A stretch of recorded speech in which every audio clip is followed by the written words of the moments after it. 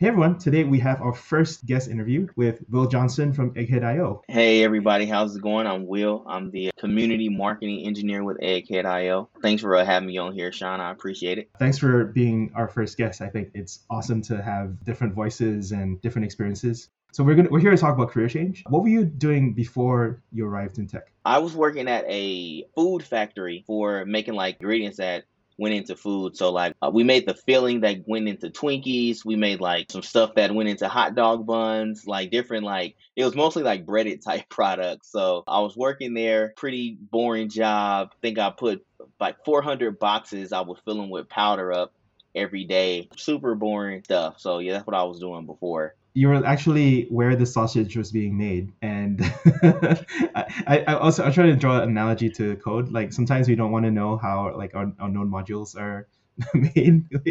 Yeah, exactly. That Twinkie stuff, like it doesn't even smell good in its natural form. Yeah, I can't even eat one. Like, no way. So, it's so gross. Okay, so and then what made you decide like that? It's a huge transition, right? What made you decide to try to switch to tech? I've always been like someone like ambitious, but so when I got married, I was like, oh well, guess I got to get a real job. Like I've always had big plans and stuff like that. When I had got married, I was like, oh, I need to do something safe. And that's how I got in like to that type of work. It paid well, but that was like, back when I had one kid. As of now, I have six. So, things started getting more expensive and, we needed more room and stuff. And after trying a whole bunch of stuff, like I learned copywriting, start like doing social media for people. I was doing the YouTube channel, selling shirts on Shopify. Me and my wife started a cleaning business together, and then Wow. eventually, yeah, we did a lot. Like we were really like serious. Like we just wanted to do life on our terms. It's kind of the nutshell. Like the way that we were doing it was making us miserable. How long was this search process? How long were you trying things out? I would say before web development, 3 years. So it's like three Wow. years of just trying a bunch of stuff. Yeah. And the cleaning business actually went pretty well. So then one day I'm just on a forum, and it was like a hip hop forum. So it wasn't even like business related. Like I don't even know why I was on there. But I came across this post and everybody was like, hey, are y'all taking advantage of this Udemy sale? And it was for the Code Steel web development course. And I was like, now first I'm like $9. That's like my first time introduced to the pricing I'm like $9. You can make six figures. This does not sound right. I took the course and that's kind of like the start of my process. So just basically a need to take care of my family and really do some more fulfilling work because the powder and boxes thing really, really wasn't me. I felt like I had more to offer the world. Yeah. You certainly have. You just said, heck, it's $9, so just try it out. Yeah. So you went through the course. That's where a lot of people start to suffer, especially when you're doing something as hard as programming. We're talking before this chat, and like two resources really kind of stood out to you. I definitely think that a mindset shift is necessary because it is going to be hard. Tech isn't a easy place to get into. Even if you do have, a degree, it's still hard. So not having a degree and, coming from a completely different background, it's like your mindset is kind of what you want to have in check. So the first book that I've read was Mindset by Carol Dweck, and it was talking about the growth versus fixed mindset. And it's something that, I think we have and we don't even know, like a fixed mindset. We think that like people just know how to do things. Like, if you see someone play basketball, you don't see them practice. You just see them be good at basketball. So you think that, oh, well, they must be gifted or something like, those are the terms that we use. Or if someone's really, really smart, we didn't see them reading books and taking notes and connecting ideas. We see that this person knows everything or, whatever the case may be. The way to get what you want to get and become what you want to become is actually put in the work and understand that it's going to be hard, but you can do it and you can change. She brought up like a lot of things to where she said she was like doing like some fifth graders and she was changing the mindset instead of saying I can't do something into I can't do something yet. This part kind of touched me. One of the kids was like, so you mean I don't have to be dumb?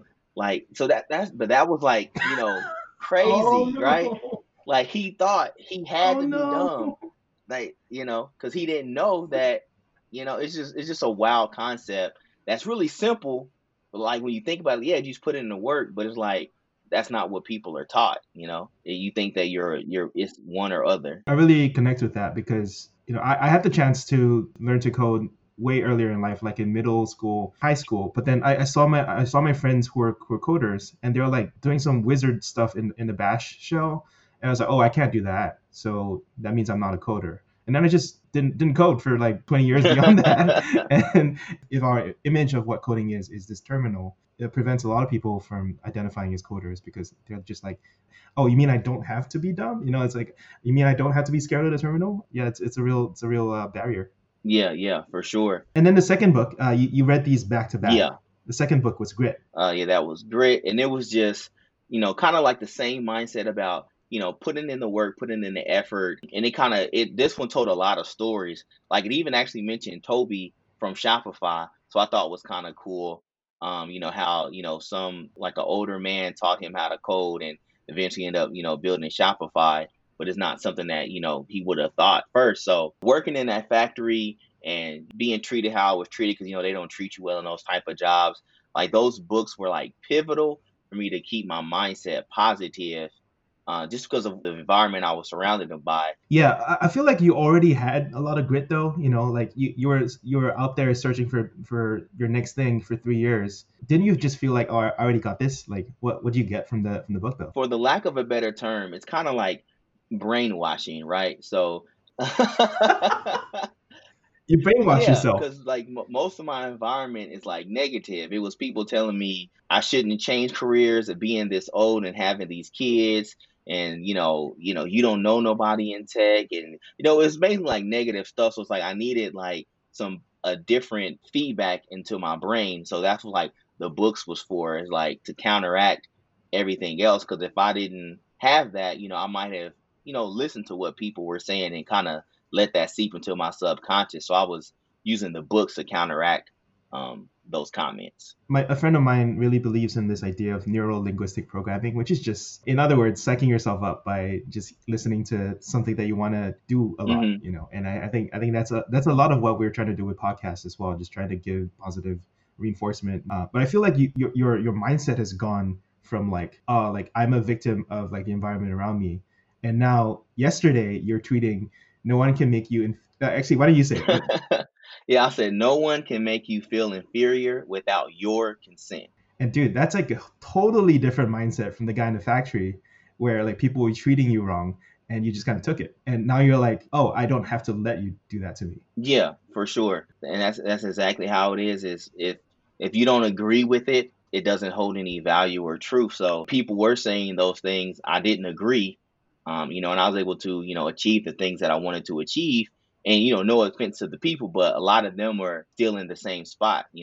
I think I was first aware of you when like you became a learner advocate for Egghead, and that was like a transition, like it was kind of like a first job in tech kind of role. Was that what it was? Yeah. So that was like I worked part time for Egghead as a learner advocate for a few weeks before I came in full time.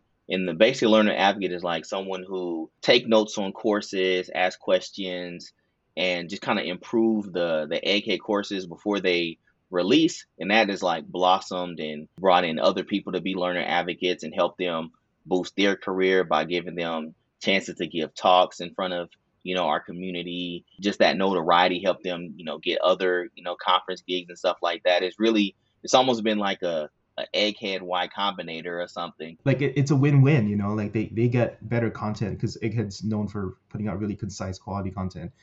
What's your call to action for someone going through a career change like you did? For me, I would say do something that scares you. That's going to put you ahead of a lot of people in the eyes of people who are trying to hire. So if that's speaking at a meetup, releasing YouTube videos, making your own podcast, anything that's you've been holding back on that you feel like could help you this week, go ahead and do it, and let me know when you do it so I can help amplify it for you. Yeah, totally. Anyone listening, if you want to start a podcast, like you can reach out to either of us and we'll be happy to be on. It's just a quick chat. So yeah, do something that scares you. I'm going to post a link to Will's blog post about how he switched careers into tech. I think it was an awesome read, and he even had photos from the factory. And it really brings home to you how transformative I think tech can be. Well, thanks for being on, Will, and thanks for being our first guest. All right, thanks for having me. Have fun.